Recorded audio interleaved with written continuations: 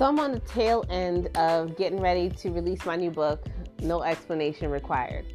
And there's so much that I've been elusive about, not only here, but on different social media channels, about what this book is really about and how important this book really is.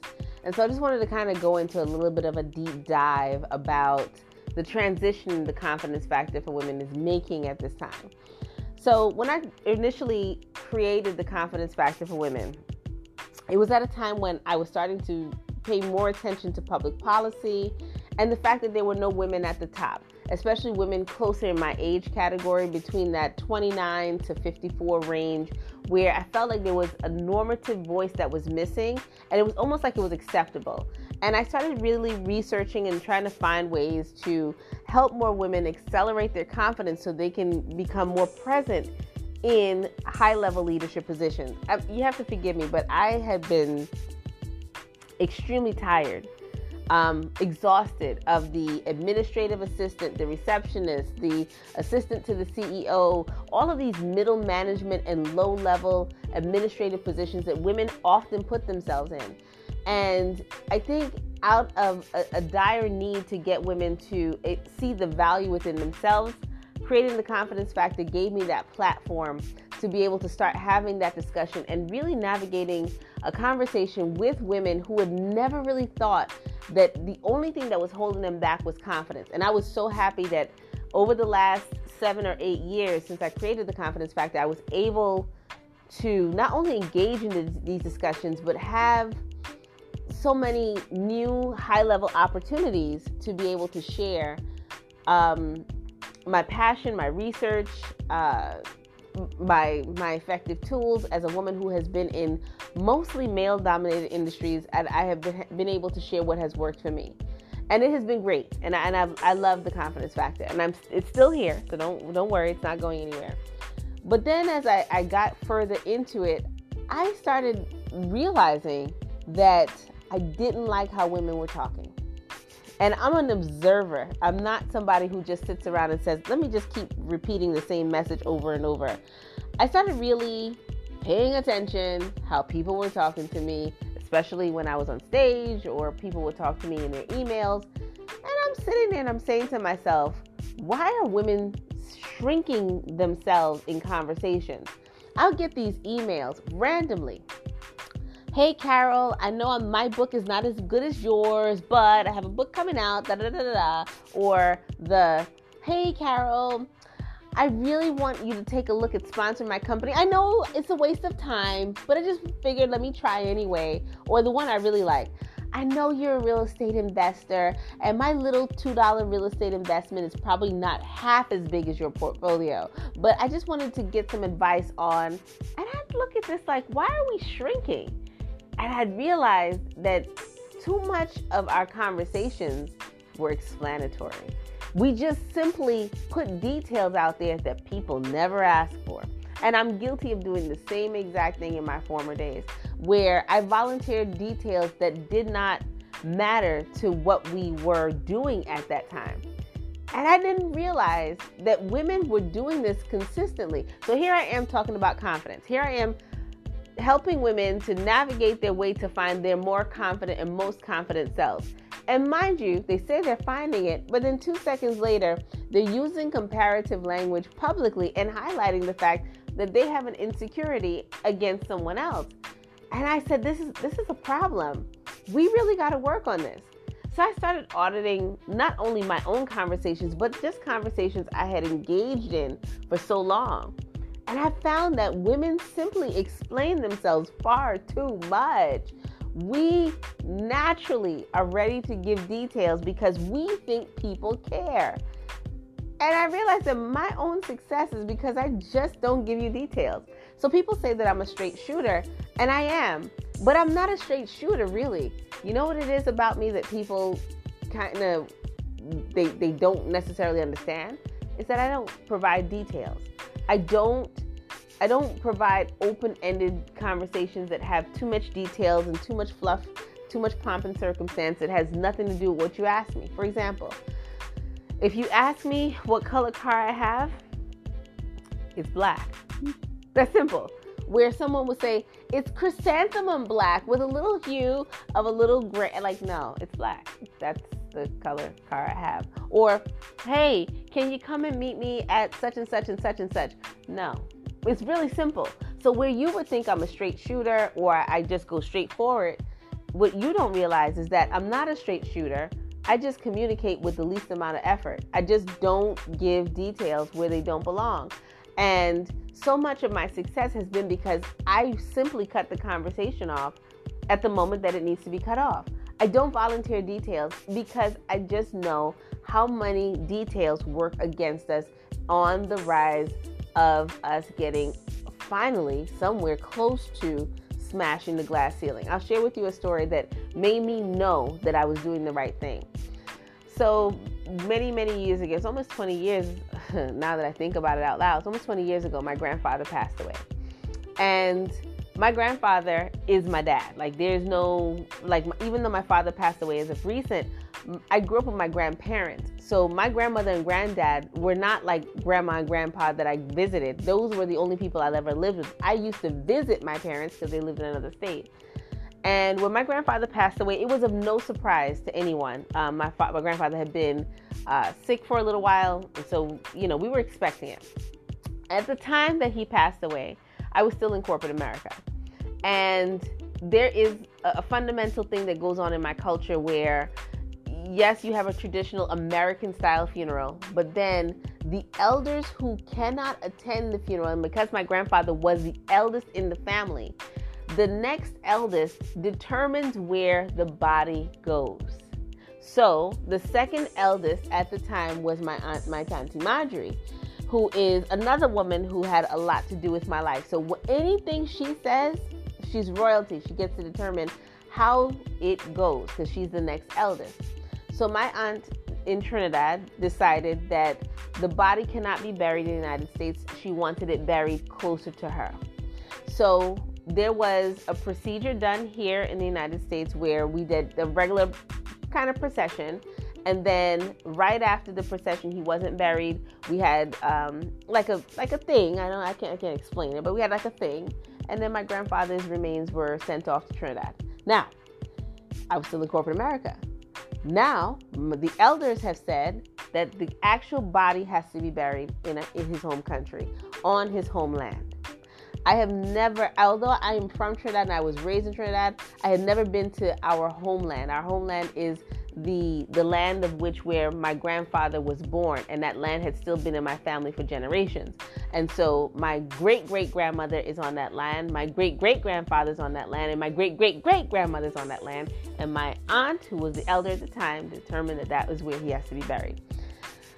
So I go to my job and I say to the job, hey job, my grandfather's funeral is on Friday and his burial is on Tuesday. And I have to get ready to go to my home country and go to our homeland. And there's a cultural thing that we have to do. I'll probably be back closer to Friday because it'll take me 2 days of prayer. And I'm explaining all of this to the people who be. And I'm saying about the culture and explaining all these details. And after I finish this long-winded thing where I tell them, culturally speaking, the elder, the same thing I just told you. She looked at me and she said, no time off.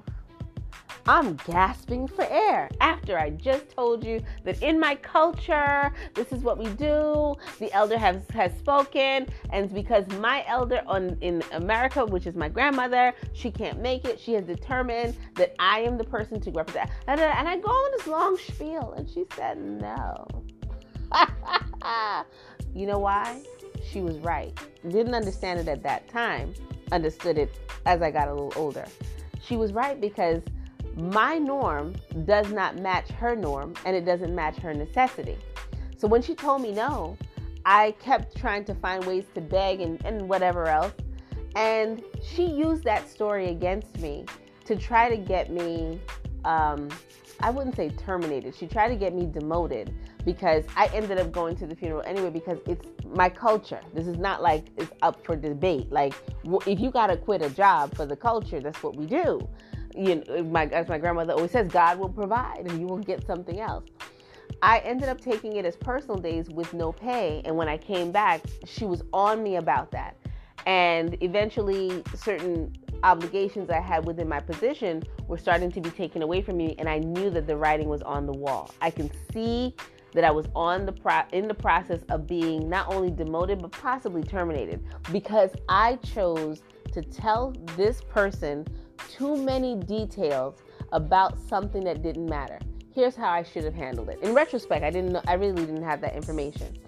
What I should have said was, hey, person that I have to talk to, I'm going to take off Tuesday through Friday, and I'll be back the following Monday.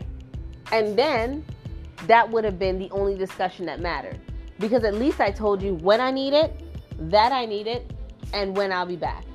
And then you can't use my own circumstance against me to be able to say that this is what's happening. And let me tell you why she used that circumstance against me. So in case you're wondering, well, Carol, how does she use it against you? Because now my grandmother was the only person that I lived with. And so she was going to use the fact that potentially, if my grandmother died within the next few days, right, that I would have to do this whole thing and this whole spiel all over again. And I would have to go back to my home country, because here in America, we don't bury like that. And I realized I talked too much. And I gave her details because I thought she cared. Instead of thinking, she gave me the day off to go to my grandfather's funeral because she saw my grandfather as like a grandpa. And whatever else I wanted to do in my culture was my business. And I realized that I put myself in that position. And so many women do the same exact thing. Just talking way too much. Getting the gatekeeper invested in conversations that are not normative to the relevant discussion at hand. And so when I was writing this book, I came with so many relevant stories and experiences and scenarios to really help women understand all of this over-explaining men don't do. When a man wants a day off from work, or a man is taking a day off from his business, he just does. Look at the movie Pretty Woman if you ever get a chance. There was a day that Richard Gere, the other lead character, took a day off of work. And one of the supporting characters says, for what reason? He said, because. It was not because he just wanted a day off. But if you want a day off as a woman, you're like, I need a day off. I need to decompress. I have to do my nails. I have to do my hair. We're giving way too many details. So now in this book, I'm transitioning into helping women define the clearest communication possible so they can get to the next level of their own success. Many times women have this way of feeling the need to give details that are not germane to what is necessary. And I really think that it is time for us to have an honest and open discussion about the fact that at this point, we've been discussing this smash the glass ceiling, glass half full, glass half empty, seat at the table for far too long. And I realized that the best leaders and the leaders at the top of their game in anything from business to careers to leadership, middle management, whatever it is, you know what they all have in common? They know how to communicate. Effective communicators are usually the ones who get to the top of the spectrum first. And when I say communication, I mean it on all levels, from a quote-unquote resume all the way to the way you describe yourself. The name of the game to get a seat at the table is going to be on you to describe why you're the best asset. A lot of times I watch women hide behind papers and websites and logos and branding. If I have one more person approach me about branding, I'm going to just cry. You know why? Because branding only appeals to women. Men are not sold by fancy schmancy calligraphy and logos. They're sold by quality and quantity alone. That's it. We're sold by eye-catching, eye-popping logos and colors. And a lot of that is all in the explanation, because we don't need it. How many of you have resumes that you consistently update over and over again that are not necessary? They're not needed. But you have them because you're hiding behind them. And so this book is all about getting you out of that cycle of thinking and getting you into the rooms that matter and getting you the opportunities that are going to change your life. Because honestly, nobody takes a chance or a risk on someone they can't hear. No one takes a chance or a risk on someone they can't see. And your success is directly connected to what you are able to orate, what people are able to hear. And if you can't sell yourself in the first 5 seconds of a conversation, it's really hard, because then after that you have to prove yourself. And most of my success has been about just talking my way into the room. Just literally having conversations and getting my way into the room. When people ask me, how did you get this meeting and that meeting and this meeting? I'm like, yeah, I talk my way into those things. I'm not fully qualified to do some of the stuff that I do. I talked my way into there. I convinced people that I was ready to do it. And sometimes I did it scared. Most times, and to this very day, I do it scared, but I do it anyway. To tell people I speak in front of hundreds of thousands of people on stage and I'm not nervous, I'll be lying to you. But I've talked my way onto that stage. Now I got to prove that I'm ready to go. And so this book is a game changer, because now we went from confidence straight to communication. And when this book is released, which is in November 2021, hopefully we'll be able to get together and have like a live and open kind of conversation. But more importantly, I really want women to see themselves as leaders and not over communicators. There's some things that you need to keep in private, that you need to protect, that maybe you're saying too much of, and that's preventing you from the life that you deserve and the opportunities that you're more than qualified for. So I hope, and I'm praying that you order your copy. It is available on Amazon for pre-order already. I want to be so honest and thankful for McGraw-Hill seeing this vision when I first laid eyes on it, and understanding how important it is for women to have an accelerated way of communicating. I'm not doing communication for everybody, because I've read a lot of communication books before I even kind of developed this topic. And honestly, they speak to men. Well, it's time for us to speak for ourselves. It's time for you to learn from someone who has talked her way into so many different meetings. It's like almost unbearably impossible to understand how I've gotten myself there. I never thought that a little Trinidadian girl from Brooklyn, New York would be doing some of the things that she's doing. And all I did was talk my way into the room. So go to Amazon, get your copy. I promise you, it will not be something you will be like, oh, I regret that decision. No, it won't be something you'll regret. I promise you. I put templates, I put scripts in there, I put stuff in there that I don't share with anyone. And this is not coaching. This is me saying that I have heard more than enough from women who don't use their confidence in public places. They use fear and hope that they gain sympathy. This is a different way to communicate. And so that instead of thinking that some people like myself are sharpshooters, you look at it differently and understand that it's not about me being kind of like a little snippy. No, I'm direct to the point. I say yes or no. I don't really give mixed answers, and that's kind of how it is. Get your copy. It's available on Amazon. See you soon.